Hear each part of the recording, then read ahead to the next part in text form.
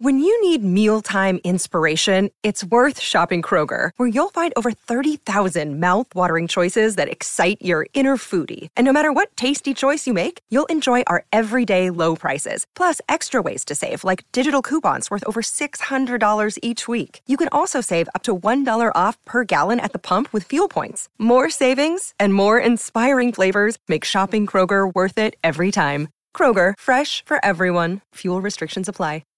This podcast is supported by SafeBand. SafeBand is the Indigo silicone wristband that lets people know that you or a member of your family has been vaccinated to protect them from COVID-19. And with every SafeBand that's ordered by you, or people like you, we donate one to a frontline key worker or vulnerable member of the community. Slowly, life will return to how it once was. Until then, we're determined to get things back to normal for those who've taken the first step. Find out more by clicking the link in the description or visiting safeband.me.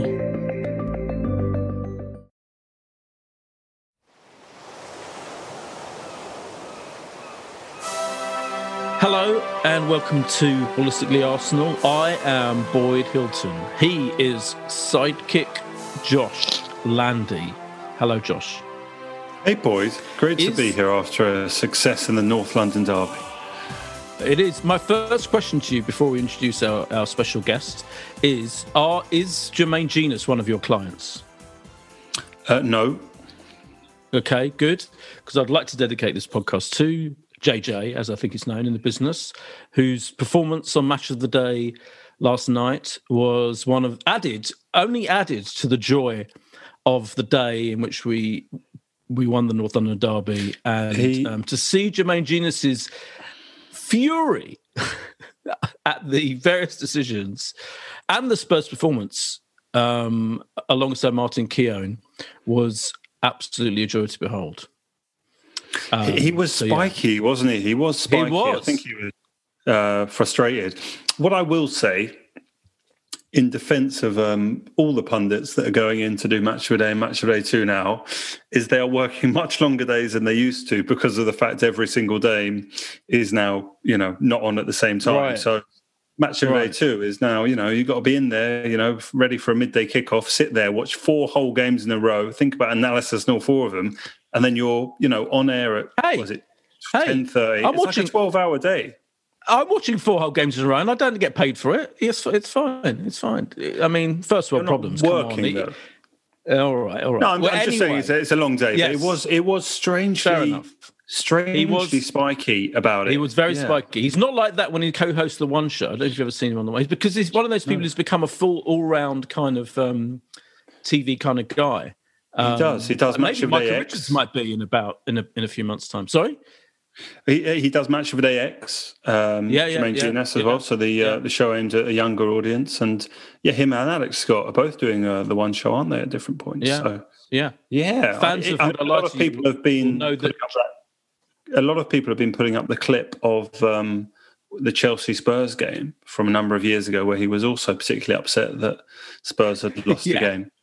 It was fans strange. of Would I Lie to You will know that Jermaine Jenas was once on the show with Jermaine Greer, and it was a Jermaine special. It was a very good episode of that show. Anyway, with enough rambling on about Jermaine Jenas, we've got Arsenal supporting legend Nick True back with us for the first time, Nick, since mid-December, when I believe we were kind of at the trough of Arsenal's season. We were in that period of truly awful both football and results, and now you're back reaching some kind of high point of the season for us, I guess. I mean, we're still 10th, let's face it. But let's get the elephant in the room dealt with out of the way. You called for Arteta's head, famously, in that podcast. How do you feel now?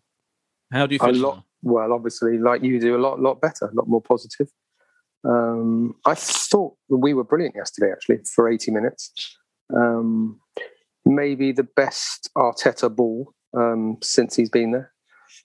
Bordering almost on sort of some of the Wenger quality forward play. I feel differently now and delighted. And it's so wonderful to be proved wrong when it's a good thing to be proven wrong. But at that time, we were awful, and all our balls were sideways and backwards. And the sort of bizarre thing was yesterday, Spurs for 80 minutes played like we were playing then. They were playing sideways and backwards the whole time. They didn't have I think they had one shot in the first half, wasn't it? It was a goal. And that you could argue that was brilliant and a fluke at the same time. So apart from that, they were sort of playing like we were. So yeah. So the answer is so much more positive, so much happier. And yeah, it's going to be interesting the next few weeks, isn't it? I mean, we should also remember, I think when Nick came on, Spurs were pretty much around the top of the table. You know, we were on about a point a game after 12, 13 games, and Spurs had about, double our points at that time. So, yeah, the transition, I think, in terms of how both set of fans are feeling is an incredible difference. But, I mean, Nick, I'm just interested, because Boyd brought up there about, not being sure about whether Arteta maybe should have continued. But is there still an argument that we go out in a quarter-final of Europe and we come 9th or 10th? How do you feel? Or have you now seen enough positivity to just say, yeah, we'll head into next season anyway? Well, certainly at that time, all I wanted was to see us pass the ball forwards. I mean, not every pass, obviously, but the whole point of passing backwards and sideways is to eventually find that forward pass. And yesterday, for 80 minutes, we were doing that so well. But yeah, I definitely feel that I'm quite excited actually about, and also the squad. Let's not forget that. I mean, that squad, that bench was probably the strongest bench we've had for many, many years. So that's very positive. So my answer is I want to see how well he does this season. Even if we go out of the Europa, and even if we finish 10th, obviously I hope we finish higher and go further. I'm feeling a lot more positive, and yes, let's see what happens this season. See what happens in the summer, and let's go again. That's where I am now. It's interesting. I think if you look at it, it's interesting because I think probably the two main differences in terms of personnel in this game and in recent times, but particularly in this game as opposed to when you were last on the podcast, are Emile Smith-Rowe and Odegaard. And what I find fascinating, if you think about it, is first of all, I think Emile Smith-Rowe has absolutely transformed our season in terms of, as you were saying, getting the ball forward. I literally think, and this is, I've said this before, and I am saying it again. I think Emile Smith-Rowe has transformed our season, and we just didn't have an outlet to push the ball forward. You were right in that it was unbelievable watching Arsenal, wasn't it? Going backwards and sideways, it was excruciating. So you're right about that. But now, ever since he came into the side, we've had that outlet via him. He's such a literally forward-thinking and forward-running player. And then on against Spurs, we had him out wide and Odegaard. And of course, the other thing about Odegaard is when we bought him, I think everyone, including me, assumed that he was being bought as a backup or as an alternative to Emile Smith-Rowe, who was very young and has injuries, etc. But what we saw, what was so interesting in this game was they both played together, and I thought they were both so good. I think it's really exciting. We've suddenly got so much creativity. When you add that on to Xhaka, I know he was substituted at half-time, then Pepe, who came on, had some really good moments, some really amazing moment of technique when he passed that ball to Lacazette for the penalty situation. It's a transformation, isn't it? And when I was on that podcast, you were pretty down on Willian, which is, I think, an understatement. Yeah. And I think it's fair to say that he's looking really good. I love his running at the defences, which is what he always used to do for Chelsea. And he's starting to do that for us. That's great to see some of our players take other players on. And it seems that he's probably maybe the best that we've got at doing that. And that's something we haven't seen for ages, just running at and they're terrified of him when he does that. So that was good. I thought he had a good game too. So yeah, bodes well, doesn't it? A lot better than when I was last on. Did you just say Willian was our best? At running at a defence? Yes. Better than last few Tierney games and Saka and Emile Smith Rowe. I'm not sure. I wouldn't necessarily. in a different. I mean, it's been in the last few games. It's been much better. Yeah, but, I mean, he was awful. Obviously. Really? He was. Yeah, awful, he was awful. He's definitely. But in the last few games, he's transformed too. Yeah. But I mean, I would pick Emile Smith Rowe, Saka, Pepe, and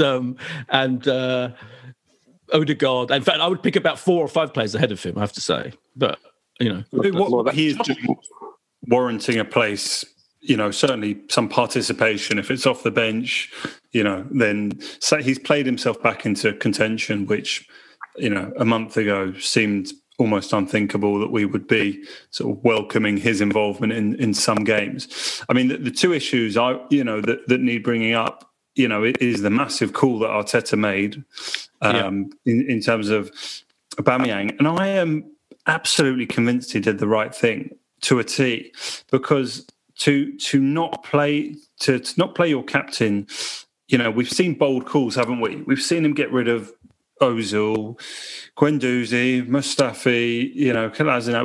We've seen him, get rid of players. To leave your captain out of a North London derby when you had every intention of playing him until a couple of hours before is such a bold call.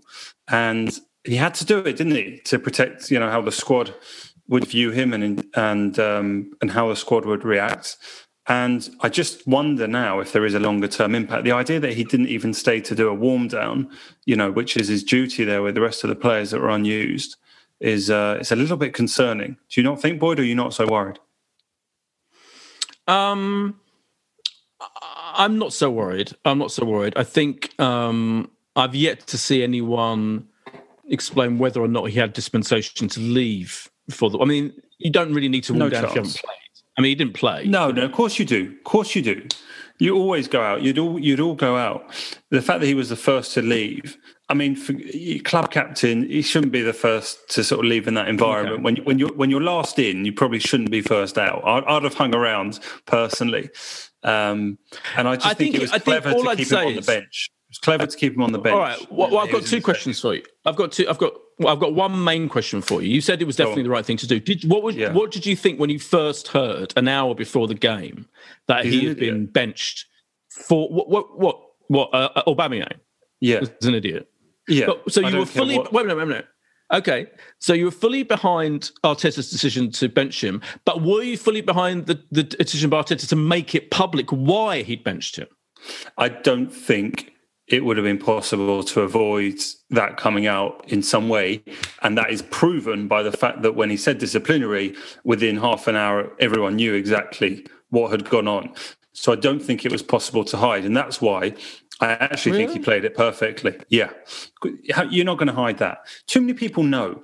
You got to remember, it's like team news gets leaked massively. It's a massive problem. I know, but all right, even if you're right, hold on. Even if you're right, it can still be plausibly denied. I mean, no one would ever know one way or the other, would they? If he'd have dropped him, Nick, what do you think? If he did, I'm fully understanding of the decision to bench him for being late, and he had the lateness issue goes way back to his previous club. I remember, I tweeted one of the stories from that he was continuing Dortmund, yeah.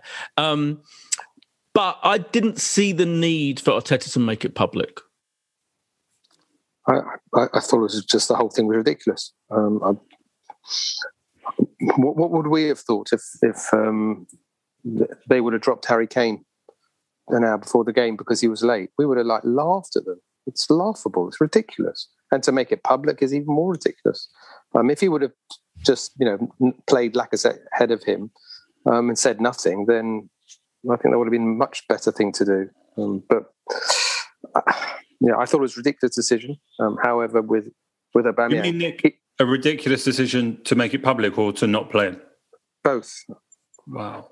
Both. How do you keep your integrity? How do you keep your integrity as a manager and authority if you allow... And apparently it's not the first time. So how can he just be late? I would have I would have handled it very differently. I would have taken him to one side after the game or on Monday and done something about it quietly between the two of them. I certainly would have made this a whole public hanging. I don't get it at all. I don't get it at all. Sorry. I think it does move on now, the story. I think the story moves on because he's come out, he said what it is rather than it gets leaked. And we've seen, every club, even the ridiculous story at Newcastle the other day where, Bruce and, was it Richard Fraser, had the...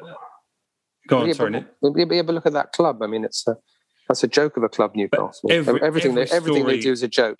Everything they do. Every story would get out. And also, he put him on the bench, not with a thought that he's going to come on in any way. I'm convinced of it. There was no chance he was participating in the match. It was symbolic. You can sit on the bench because I don't want you at home and I don't want you to risk being on like Instagram during the game and doing something. It's like, you'll sit there. We will do this. We will do this game without you. And we will back and show the unity. It could have backfired in the sense, obviously, we could have not won the game. But he's been such an authoritarian. I mean, even did you see that clip of him having a go at someone not shutting the door during the press conference the other day? I mean, he's scary guy to disobey. I just. But we've had this before. Wait a minute.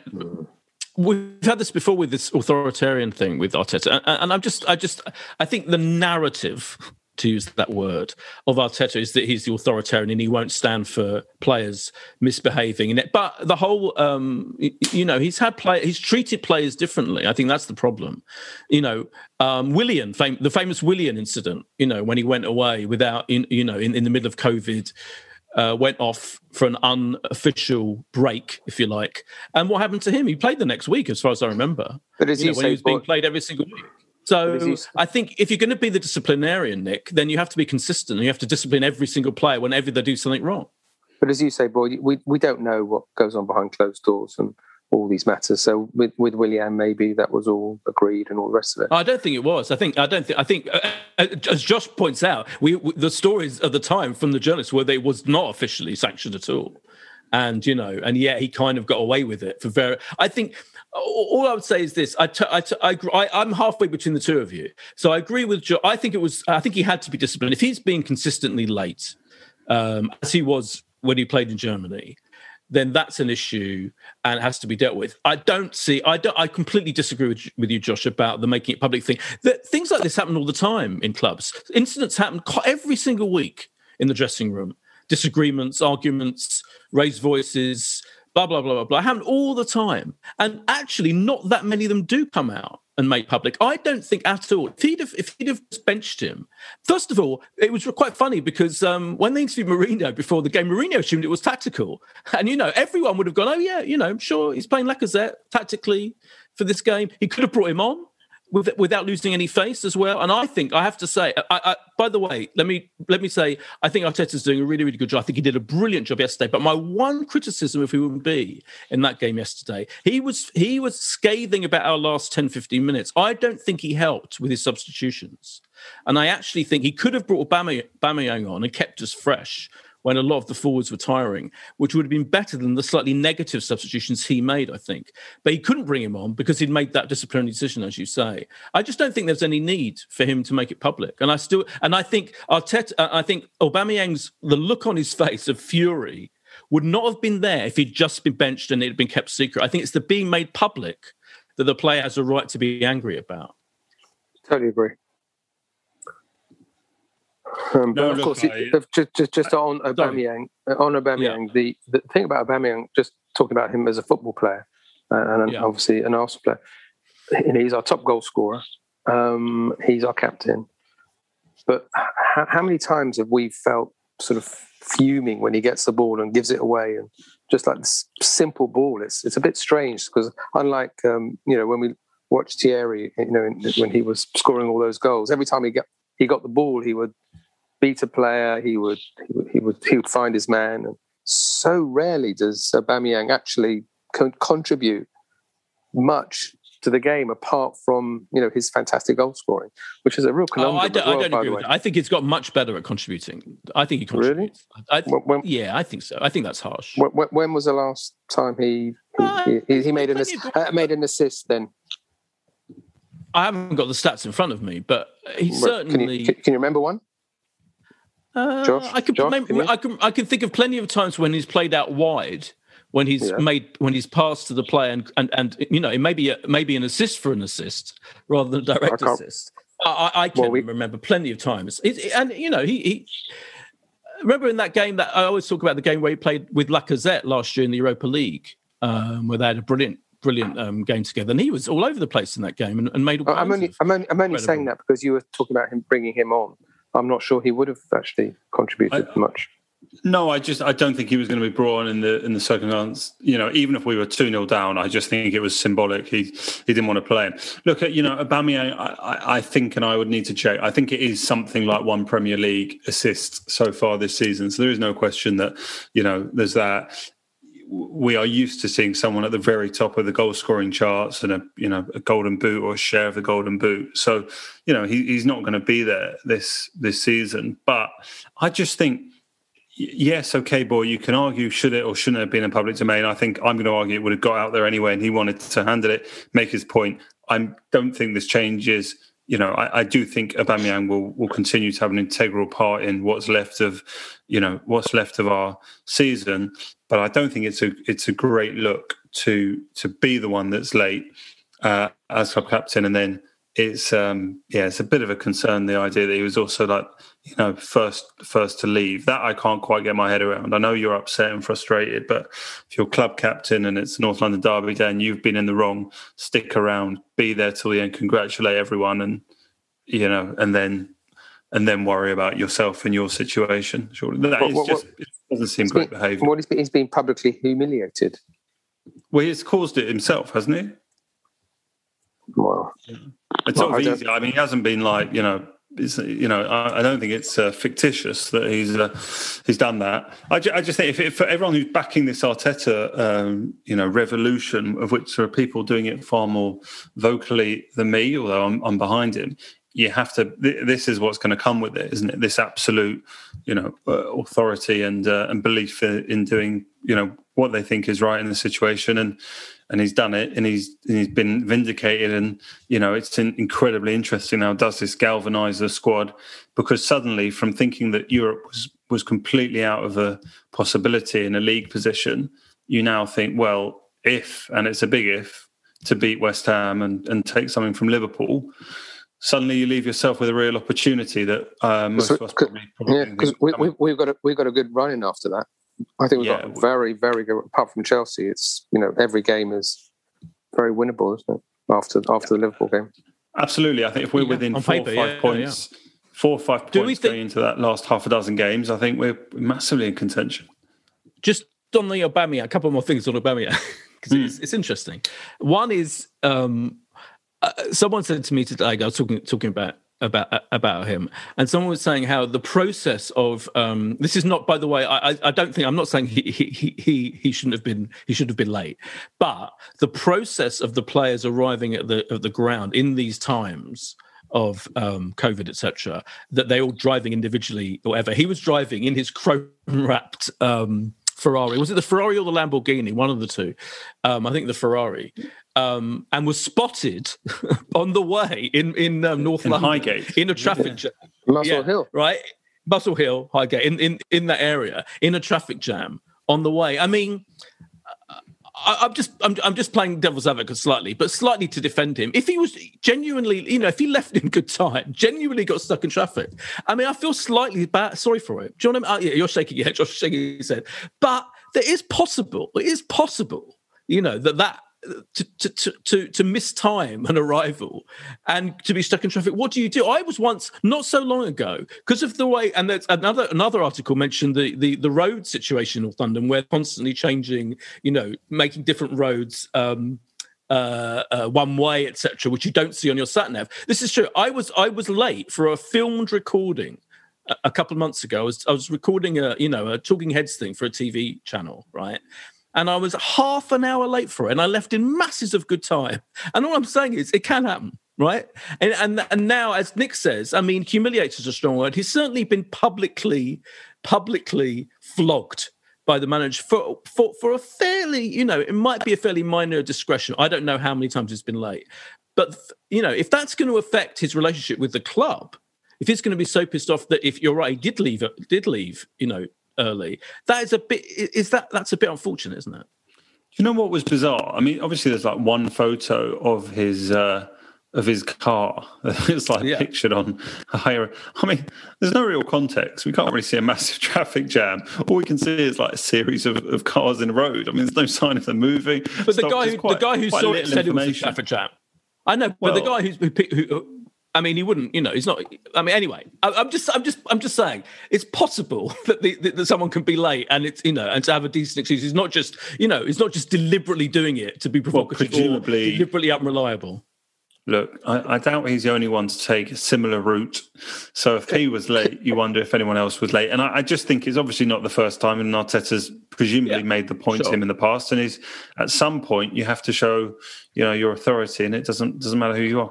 Can I just come back to that point I was making?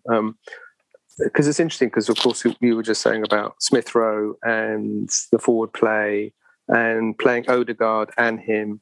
I mean, would you prefer to see, because he would have probably played there in that Smith Rowe position on the left, but yesterday that was terrific with Smith Rowe and Tierney down that left. He was, that's where the goal came from, wasn't it? The first one, which changed the game.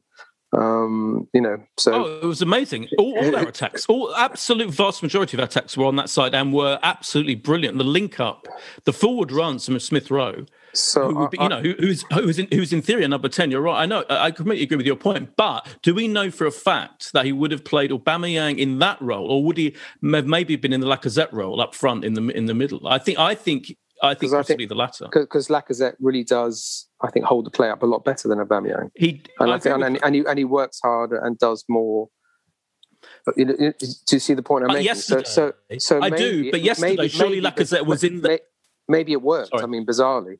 That's what I'm saying. Well, it did work. But all I'd say is, I think yesterday in the Spurs game, Lacazette was playing up front in the middle, whilst those creative players were behind him at the side of him. And I think that's how Arteta wants to play with Aubameyang and has been playing with him in recent games. So I think, I mean, who knows? I think Aubameyang would have played centrally, and Lacazette would have been on the bench. And I actually think the one, I love Lacazette, right? I thought his contribution yesterday, linking up play, was fine, as the same as it always is.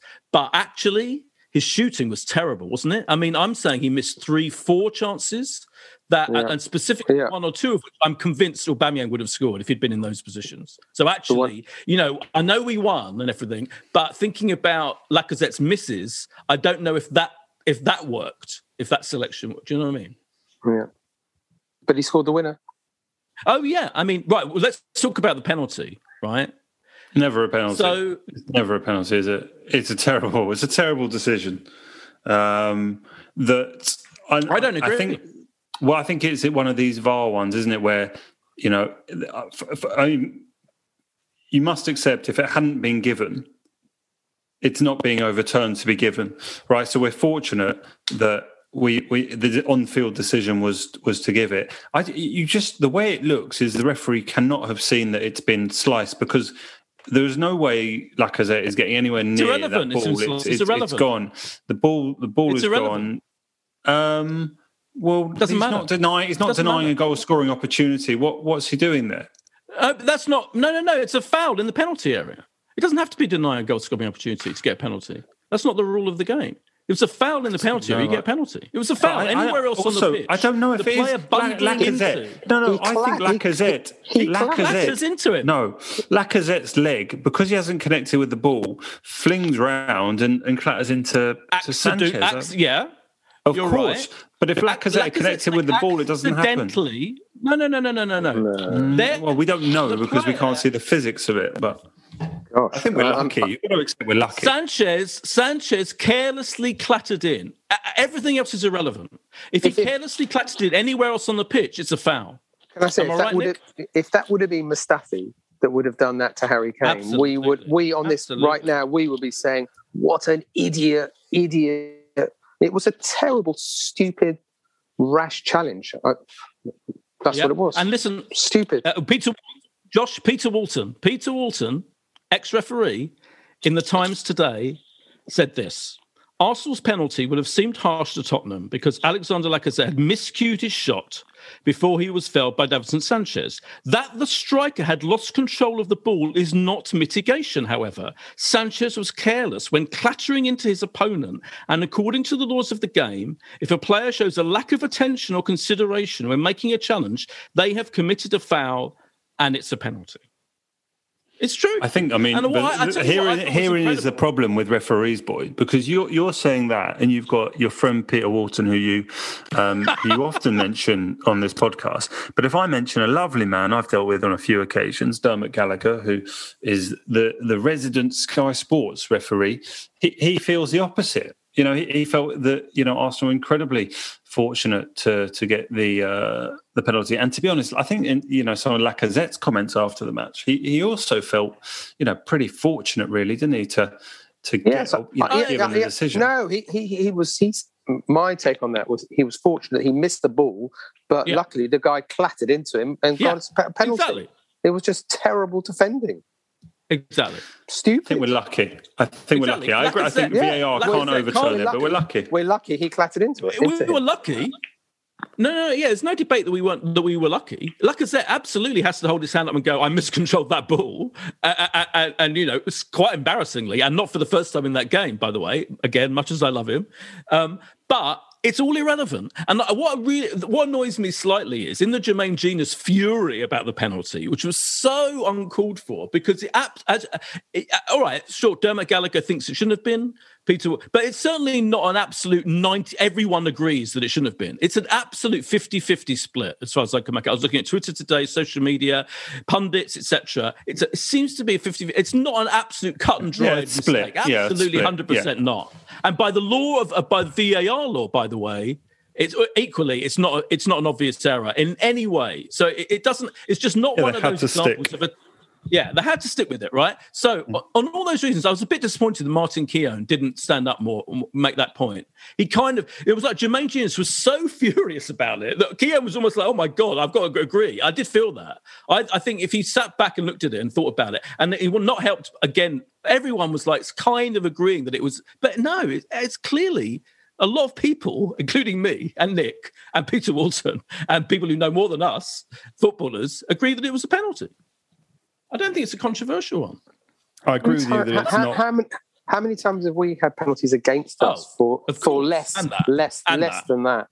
Yeah, and that. So many times. I mean, my gosh. Finally, we actually get a penalty for something that's contentious. Good. About time. More controversy. I can't say the word. More controversy to talk about as well. But before that, let's have a little break, and we'll come back after this.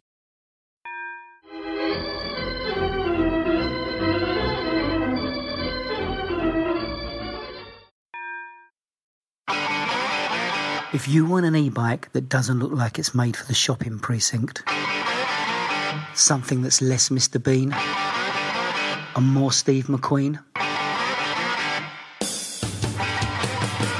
check out the range of bikes from London-based Cooler King. From dope 250-watt city bikes to Harley Bobber-inspired 750-watt beasts that can tear your face off while leaving your smile intact. Cooler Kings are made in limited numbers, yet highly affordable. Check them out now on the web at cooler.bike or find them on Instagram with #CoolerKingBike. Cooler.bike. E-bikes that are cool AF. And we're back from the break. It's getting almost like Jermaine Genius-like, Josh. You're in the Jermaine Genius role. We've been quite calm about it. No, that's not fair. That's not true. But the other thing is the sending off. What do you think about the sending off, Nick? Again, idiots. What an idiot. Can you imagine if that would have been one of our players? We'd be seething.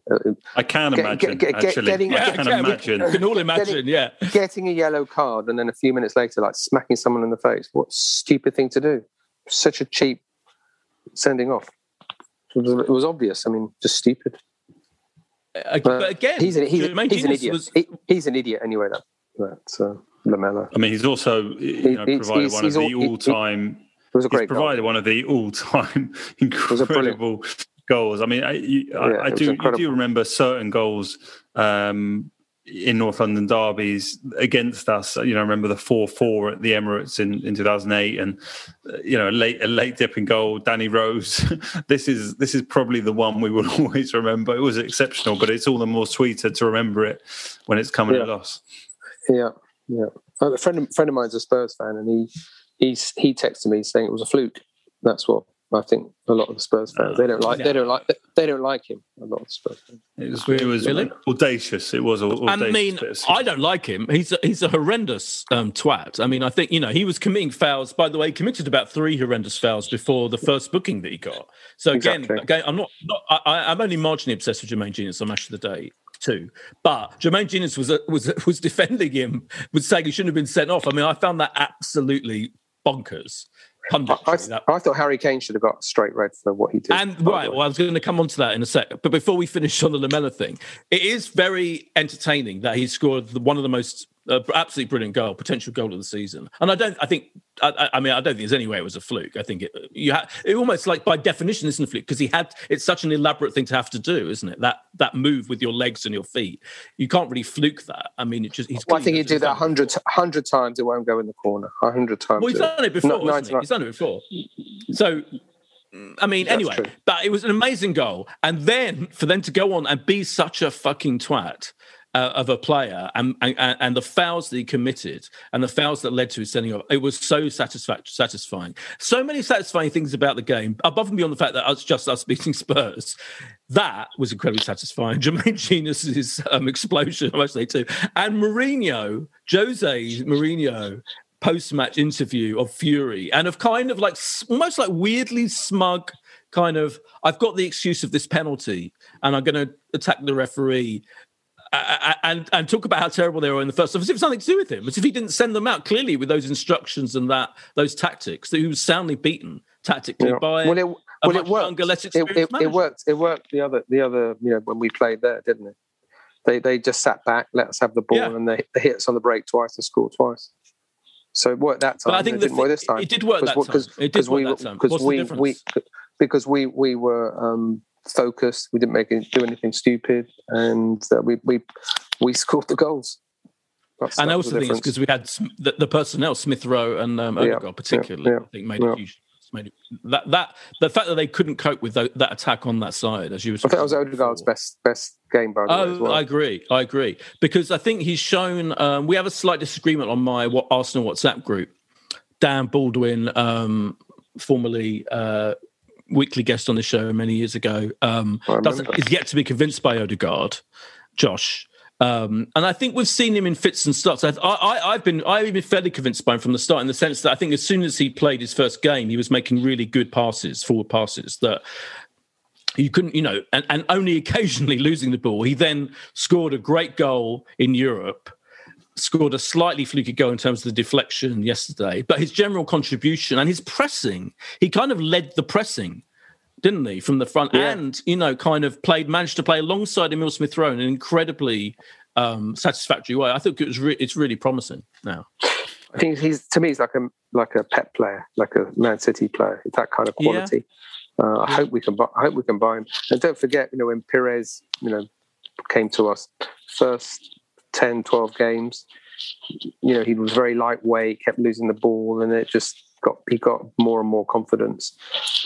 So possibly give him another sort of 5 or 6 games, he could potentially be that kind of caliber. I think a Pires quality player. Also, I think it was a bit of a Pep performance yesterday by the whole team. I just think the way we played, the way we pressed intelligently, like not in a massive layer, but just when we needed to. And I think where we stopped giving them space right from the start, all the way through, apart from that last 10 minutes, I thought it was very Man City-like in many ways, Josh. Yeah, massive to be so, dominant and come out of the, to go in level felt, ridiculous, didn't it? That we were being that good in the first half, but, just psychologically scoring before half time. And then, it was a confidence there that if one team was going to go on and win it, it was going to go and be us. I know what you said earlier about Arteta's comments about the final 10 minutes, but there is something, I mean, I don't know about your WhatsApp groups, but when it came to those late free kicks, it was just everyone as it was lining up was going, he's going to score, Kane's going to score. We always do this. I mean, which probably all fans do. But it was so pleasing just to get over the line. And I know it was pretty close in the end, the way, and I think Leno has got off with one massively, the way he took a step to the wrong side on that one that hit the post, and then fortunate that Gabriel was just in the right vicinity to head it away. But yeah, just brilliant to get over the line. But we've seen this before, haven't we? I mean, we went away to Leicester and fantastic, but then to go to Burnley and only draw, it is now such a test of Arteta. Like, even in this season where we've been crap for huge amounts of it, there is a window of opportunity here, because for all the feeling that we have of beating Tottenham in a North London derby, we face ending the season as low as we have since the mid-90s, and that still can't, we can be pleased, but there's only so pleased we can be. And we'll sit here, probably Liverpool will, at the moment beating Wolves. It's going to be a hell of a challenge, but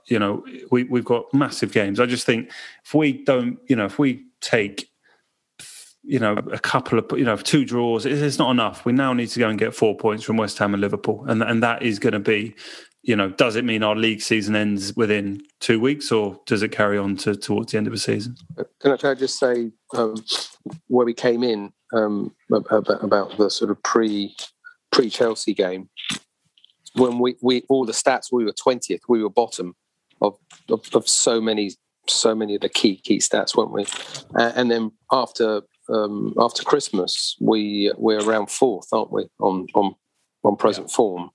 Yeah. So I think you've got to look at it like that, really. Like, last year was awful, and something's changed. Certainly Arteta's changed. The forward play has changed. The focus has changed. And I think we just got to look at it as a 2021 thing. Obviously, it's going to be halfway through at the end of the season. But if we can carry on that kind of form and sort of 2021 form, we're 4th or around 4th, I think you've got to say that's huge progress going into next season. If we can then stay at that level, then we're in contention for top 4 next season. If we can carry on like we're going. What about Harry Kane should have got straight red there? Yes. Can we talk about that? That was disgusting. It's outrageous. Yeah. What was Gina saying about that? Nothing. Well, it's interesting. There's a couple of things to say about that. One is that it's a pattern, isn't it? Harry Kane, England hero, gets away with an incredible amount, I think. He does the backing into an opposing, usually defender thing all the time. All the time it kind of jumps up and backs into players, and which is a dangerous thing to do, and he gets away with that constantly. But you're right, yesterday's clattering into, was it Gabriel, was horrendous, and everyone, the more you see it, the more it was clipped on social media by Arsenal fans. Obviously, I think it's difficult for Match of the Day, isn't it? Because they're showing highlights. I mean, I don't remember whether they discussed it in the live commentary on Sky. I don't think they did.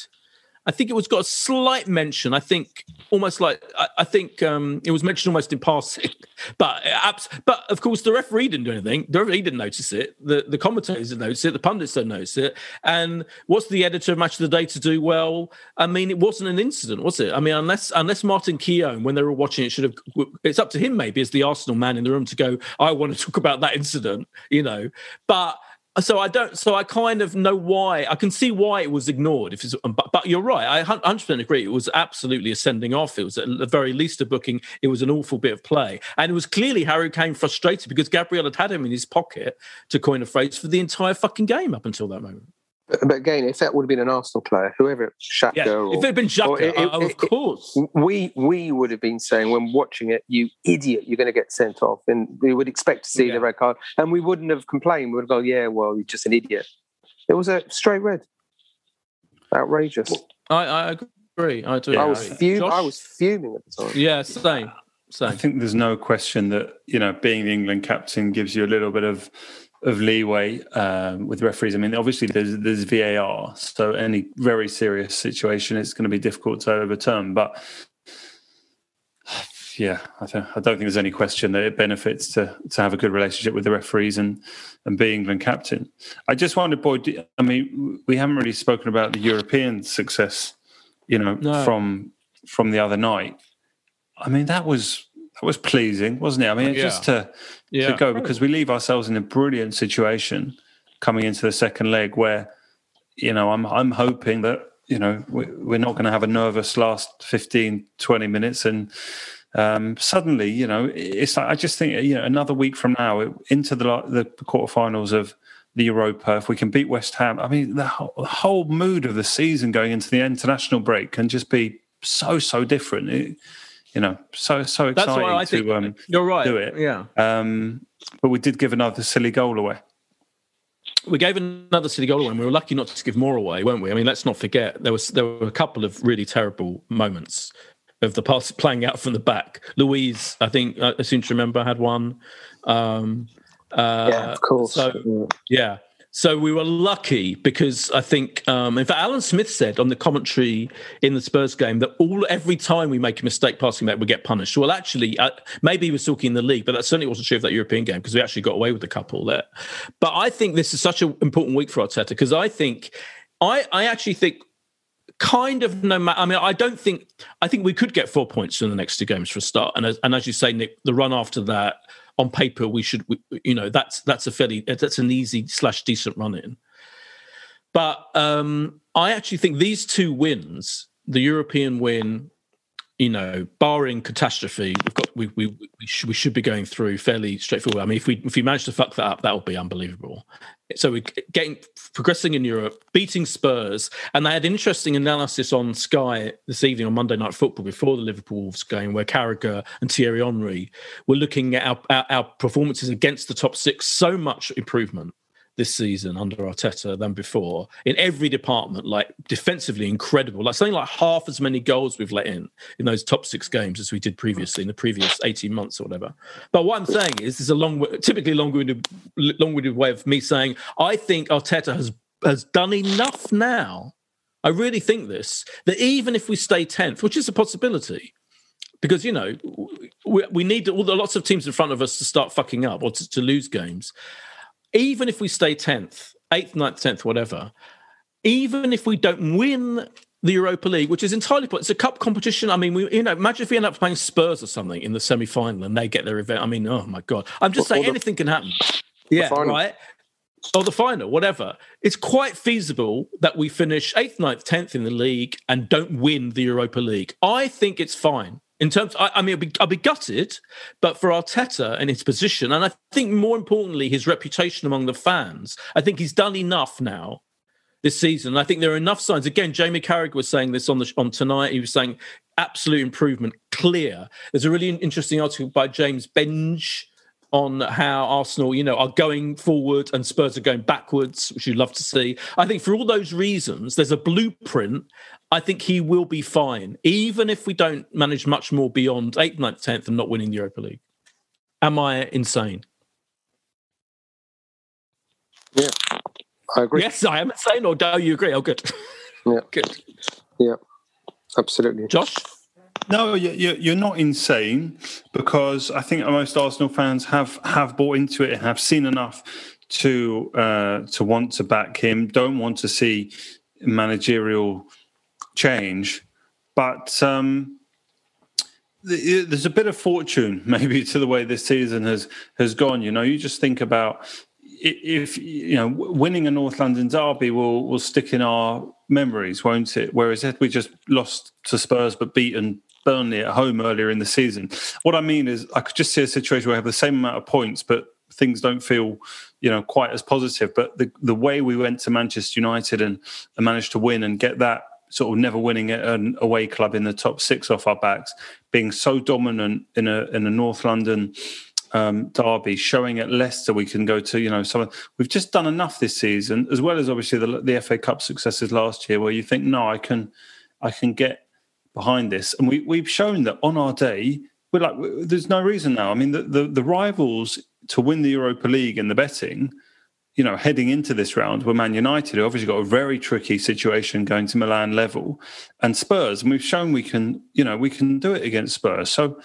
there's huge possibilities still this season. I mean, we could be talking about qualifying for the Champions League, and then it's an unbelievable success considering where we were. When I won't say when Nick was last on with us, but it's incredible. Yeah, but my point is actually, even if we don't achieve those things, it's fine. And I think people need to remember, like in Klopp's first season, Liverpool finished 10th. And Chelsea have finished 8th, 9th, 10th, 8th, sorry, all right. But, not great. Chelsea, after they won the league, plummeted, didn't they? Were Chelsea 10th then? One of the two was definitely 10th. I think Chelsea 10th is not inconceivable. Chelsea were 10th. Right.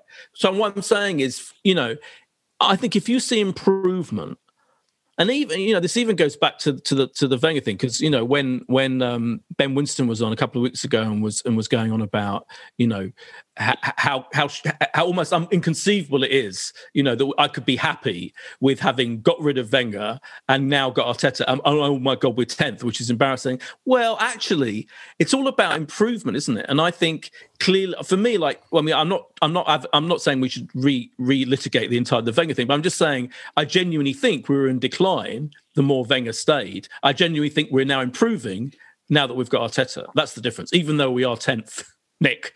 And can I just say when we had this conversation when we were doing badly, I was saying at the time, to be fair, that I thought we had a really good squad and our squad was not the problem. And I still feel the same thing. I think we've got a really good squad. You could argue there's a few sort of little issues that we could obviously debate. Not having a second left back, I think, is the weakness for me. But it's all about the attitude. It's about the forward play. It's about the focus. It's about trying to win the games and not picking a team to not lose, which is, I think, what was happening. I think he's now going to get a win, and you can see how confidence breeds confidence, success breeds success. It's all about the attitude. Look at the Liverpool team right now. They've just lost their mojo. We've sort of got a bit of a mojo now, and I feel positive. I'm really looking forward to the next game. Whereas, pre-Christmas, it was, almost painful watching Arsenal. We just didn't look like we'd lost before we even kicked off. Whereas even without Aubameyang yesterday, which I thought was a stupid decision, but anyway, he made it. We had a good enough squad to play forwards, and we had a great bench.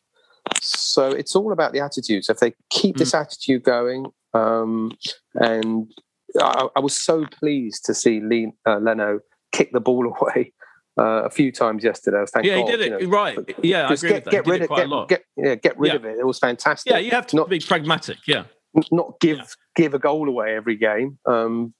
That makes me feel good just to see that they stopped doing that even yesterday. So I think we've got two. Yeah, I agree with that. I think we've got two issues for me. I think we're 2 issues away from being a top 4 contending team. One for me is getting rid of those individual errors. It's such a Josh, you were talking about how we've been lucky in some ways. I think Arteta's been lumbered with some unbelievable individual mistakes that can't possibly be laid at his be blamed for. We've still got those players. The players. I know he picks the players, but like, for example, like Luiz, right, has been great. I full confession, I think 18 months ago, even less than that, I would have been happy to get rid of Luiz at the end of the season. I think everyone after that Man City away game when we came back to football, it was. But he's been great. Called it really curtains. Right. He's been great, hasn't he? The last couple of months. He was excellent yesterday. But what I'm saying is, he's still capable of the fuck up because he nearly fucked up in the European game. But I'm still going to pick him. I'm still not going to advocate dropping him, even that might even stretch to Xhaka as well. I know we've had various people on this podcast who still say we shouldn't be playing Xhaka. I think he played really, really well yesterday. I think that combination with Partey and him is kind of a really good midfield. Totally outplayed Tottenham's midfield yesterday. Absolutely. So for me, the 2 issues are the individual errors, and the other issue for me is we're now starting games really positively, as you say, Nick. We're on the front foot, which is great to see, and we have to be. But I do feel we've got this thing about not scoring and not putting those chances away. And we did it against Spurs. I think we end up, thank God we didn't let them equalise. But we really could easily have been 3 up, right, in that first half. And I think we need to take those chances. But if you do compare us to Man City, I mean, there are many differences. They've got hundreds of gazillions of pounds more and a much you can't. But they always capitalise on that domination. The domination that we had yesterday, all those shots. I think I think maybe that's the difference between Aubameyang and Lacazette in a way in this formation. Is I think even not having as great a season would have put more of those chances away. But generally, that's an issue for me. Is we need to put those chances away. I'm holding on to this the stat of 2021 versus 2020, and if we just focus on the 2021 Arteta Arsenal and just say 2020 was his learning curve because he's never been a manager before or coach before, whatever. Then I think we can say that we are putting enough chances away, and I think the problem is the other end is he wants to play out from the back, fine, but don't play in literally inside your own box. That can't be right. And yesterday, they didn't do that. So, and that's down to Arteta. He's telling them to do that. And when Xhaka did that at Burnley, he came out afterwards. Arteta said, "Well, he's doing what I'm instructing them to do." So you can only blame Arteta for that. Just in the same way, you've got to give Arteta the credit for what they did yesterday and how we got them playing against Spurs. So I think he's finding his way, and he's got to try and get that balance right. And I think yesterday showed us the way that if he carries on playing like he did for that 80 minutes, we're going to be fine. If we play like the last 10 minutes, obviously not. But then they had to go for it, didn't they? Spurs had to go for it. They had nothing to lose. Of course. Well, before we go on to predictions of the next which we will have to do in traditional style. One final thing to both of you is: do you agree with me that I do think he contributed to that last 10-minute situation? So remember, Spurs down to 10 men. Right. And obviously they're going for it and they're suddenly being desperate. But I wasn't convinced by substitutions, bringing on El Neni and Willian. I have to say, Willian, all I'd say is Willian gave the ball away and pretty much within the first 5 minutes of coming on. And El Neni gave the ball away about 2 minutes later. And before that, I don't think many of our players were giving the ball away at all. There was an incredible level of pass accuracy in that game. And I just think it gave them I think particularly with us, Arsenal, I know it's a kind of, you shore things up, right? Yeah, fine. You bring on defensive player for attacking player when you're trying not to concede a goal. But when you're playing against 10 men, really, and you've played so well, I think to change the structure in that way, I think it was a mistake. Yeah. Josh, well, he brought on Willian for Smith Rowe. You bring on someone who's been in okay form, who, competent on the ball. It wasn't, a huge. It's almost a like for like. I mean, El Neni came on with 2 minutes left. Sure. For the strike, I think that's okay. No, it was right at the death. I do check. Sure? I feel like it was, barely a couple of minutes before the end of the game. It was, something in the late 80s. So just to bring him on and shore it up and kind of go, do you know what? It's looking like the way it is. Let's get. But it didn't shore it up, did it? Whenever he came on, it definitely didn't shore it up. I mean, I hate Spurs just as much as you guys do, but you've got to give them a bit of credit. They were good for that period. For that 10 minutes, they were good, and Mora, was really running at us, and was very, very, very good, I thought. And obviously Harry Kane, hate to admit it, of course, is a really good player. I mean, that free kick was unbelievable, wasn't it? And it was a great strike. I just think, boys, they got good players. Got good players. They went for it, and we were on the back foot. I just think, Boyd, if you look at who was on our bench, he didn't want to change any of the defenders, and that takes out Bellerin, Holding, Chambers. Aubameyang, might as well have sat there for as long as he wanted. He wasn't coming on. The sub goalie's not coming on. So you basically had a choice of, bringing on Danny Ceballos or Willian. And I can understand why he went for Willian in the circumstances. So.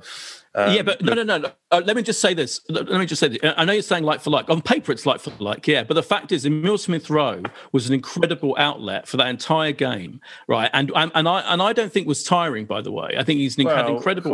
That's hard. No. Let me finish. But Willian came on, and I'm not blaming him for the entire fact that we were terrible. But honestly, he was not keeping the ball and helping us close out that game. He was a negative contribution to that last 10 minutes. And even if Elneny was on the last couple of minutes, there was enough. There were 5 minutes of injury time, Josh. 5 minutes, and a lot of those Spurs chances came in that period. I'm being ultra critical, but these things are important. We could have easily ended up drawing that game. If we end up drawing that game and not, and then who's to blame then? When, if Elneny and if the two players you bring on to shore things up are giving the ball away and are not keeping the structure, helping to keep the structure that you've played brilliantly in, you have to recognise it. I don't think it was a good substitution. Who gave away the two? Who gave away the 2 free kicks? Because those were the key moments. The free kick where he scored the goal, but was marginally offside. Thankfully, that was stupid. Free kick to give away, and then the other one on the other side was equally as stupid when he hit the post. So those were their 2 moments in the game, actually. Sure. So for all the huff and puff, they only had those 2 chances. Both came from stupid free kicks that we gave away really cheaply. I don't think that was Willian that gave those 2 free kicks away. It wasn't. No. It'd be interesting to rewatch that because I thought that was a danger. So, boy, we've got a Thursday night under the lights at the Emirates. One of those games that you'd have been rushing to go to in normal times. But massive lead we've got against Olympiacos. So I don't know. I think from looking at the way that first leg went, lovely to see Socrates and check in on how he's been doing. But I see another home win. Another home win on Thursday. And I'll say 2-1 to Arsenal. I think it'll be a slight scare. I can see us conceding, but 2-1 to Arsenal for me. Nick, yeah. Well, I'm going to go 1-1, which is more than enough. It's more than enough. We'll take that. And I just did have a quick glance at the betting on the Europa League. I mean, it is still Tottenham, United, Arsenal, the front 3, all very, very close together in the betting. And then it's Ajax, Villarreal, Roma. So there's it would be. There's a good opportunity. We hope for a kind draw. I like the idea of playing Rangers. It'd be interesting to have a game against Rangers. That would be great. Wouldn't it be great? That would be great. Spurs, yeah. Wouldn't it be great for Spurs to get United? That'd be Inter. That'd be great. Fantastic. Anything but Spurs. And then this game against West Ham. And again, West Ham are unlucky. I haven't made a prediction yet, Josh. I don't believe you're riding roughshod over the predictions, which, as I always say, is the only thing that's keeping this podcast unique. It's all the other Arsenal podcasts. I was going to go for 1-0, but Nick go for that. So I'm going to go for... Nick said 1-0. 1-0. Oh, did you? Sorry. What did you say, Josh? 2-1. 2-1. Okay, I'll go for 1-0 then. I'll go for 1-0. Right. Go for a clean sheet, which we haven't had for a while. But yes, then the West Ham game. This is an interesting one, isn't it? West Ham having an unbelievable season in this weird season of seasons. Yeah, I mean, I think they're the standout, arguably the standout performer in terms of like unexpected league positions. And, obviously they've had actually a couple of defeats, to United and to Man City, but it was so unlucky in both, like good opportunities. Obviously only lost by an own goal to Man United. And at home they've been particularly strong, less so a little bit on their travels. To be honest, think we will draw this game 1-1.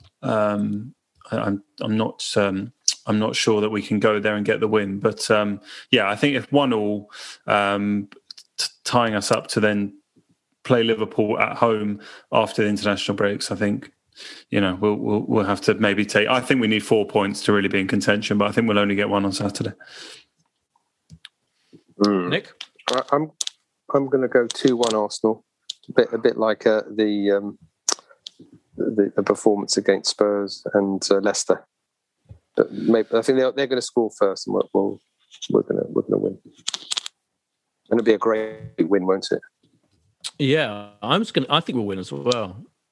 Wow, I really do. Yeah, I've got a newfound. It's never confidence. It's never ever confidence. I mean, it's more hope. Optimism. It's blind optimism. Yeah, in this situation, I think we can beat West Ham. I mean, I just think we're better than West Ham. I mean, I just think it's an incredible season. I'm pleased for them because I like them, their supporters, and I like some of their players. But I think we can beat West Ham. Yeah, I'm fairly confident. If you look I'm looking at the table now. By the way, we're now in the interesting position. We've got game in hand over quite a few teams above us. One game in hand over various teams above us. So if we do beat West Ham, we could be like 3-4 points behind them with a game in hand. I mean, actually, no, the same amount of games. So I still think it could go to the wire, as I said last week in the league. So it's going to be a really interesting period. And by the way, just to say, so I think we're going to win that game. I'm going to say 2-1. I know Nick said 2-1 as well. I'm going to say 2-1 as well. Josh, you're shaking your head. What, you think we're mad? No, I just it's lovely to have such confidence. I mean, they've been very, very good at home. I think it's probably like United have won there, Liverpool won there, and then very early on in the season, Newcastle won there. But apart from, I mean, they've been very, very good at home. I think you can say that we're better than West Ham, but I don't know what you're basing that on really. From large chunks of this season, they've been. I'm going on the Leicester and Spurs. I'm going player for player right now. Right now, the team that I think we've got better players than West Ham. I don't think it's a controversial statement. West Ham have played out of their skins and they've been brilliantly managed this season. But imagine if we got that manager, everyone would be up in arms. I just think it's a bit of. I think we're capable. Thierry Henry said tonight, inspirationally on Sky, that Arsenal could beat anyone now on their day. I think that's true. I'm not saying we will. I'm saying in theory we can beat anyone on that day. Just to say factually, just to clear up the who conceded the free kicks, which we were talking about recently. Partey conceded one of them. Yeah, Partey. Yeah. And who had, he was, for me, he was lumbered with having El Neni play next to him. So I am gonna stick to my theory. And Gabriel fouled Lucas Moura, which led to the. So there you go. So brilliant games. You'd argue two of our best players. You've argued two. Yeah, right. They were two. Exactly. They were absolutely 100%. They were stupid free kicks to give away. Anyway. They were, of course. The whole team went nervy for that anyway. But the bottom line is, we've beaten Spurs. Arteta vindicated. Arteta vindicated. Aubameyang, I think we'll see him Thursday. I think he'll play on Thursday. Even leaving early and all that, not doing the warm down and all that. I think he'll play. I hope he's first there. Wouldn't you want to save him for West Ham? I think he has to play some part in this game. Yeah, I think he'll play from the start. I think, especially bearing in mind he played in the game where we beat them 3-1. I think he'll play. All right, Nick, it's been a joy as ever. Cheers, mate. Good to have you back. Thanks, mate. Literally a joy compared to the last time you were here in that trough. And thank you, Josh, as ever. Brilliant. And we'll be back next week, hopefully with 2 excellent results. This is a Playback Media production. To listen to all our football podcasts, visit playbackmedia.co.uk. Sports Social Podcast Network.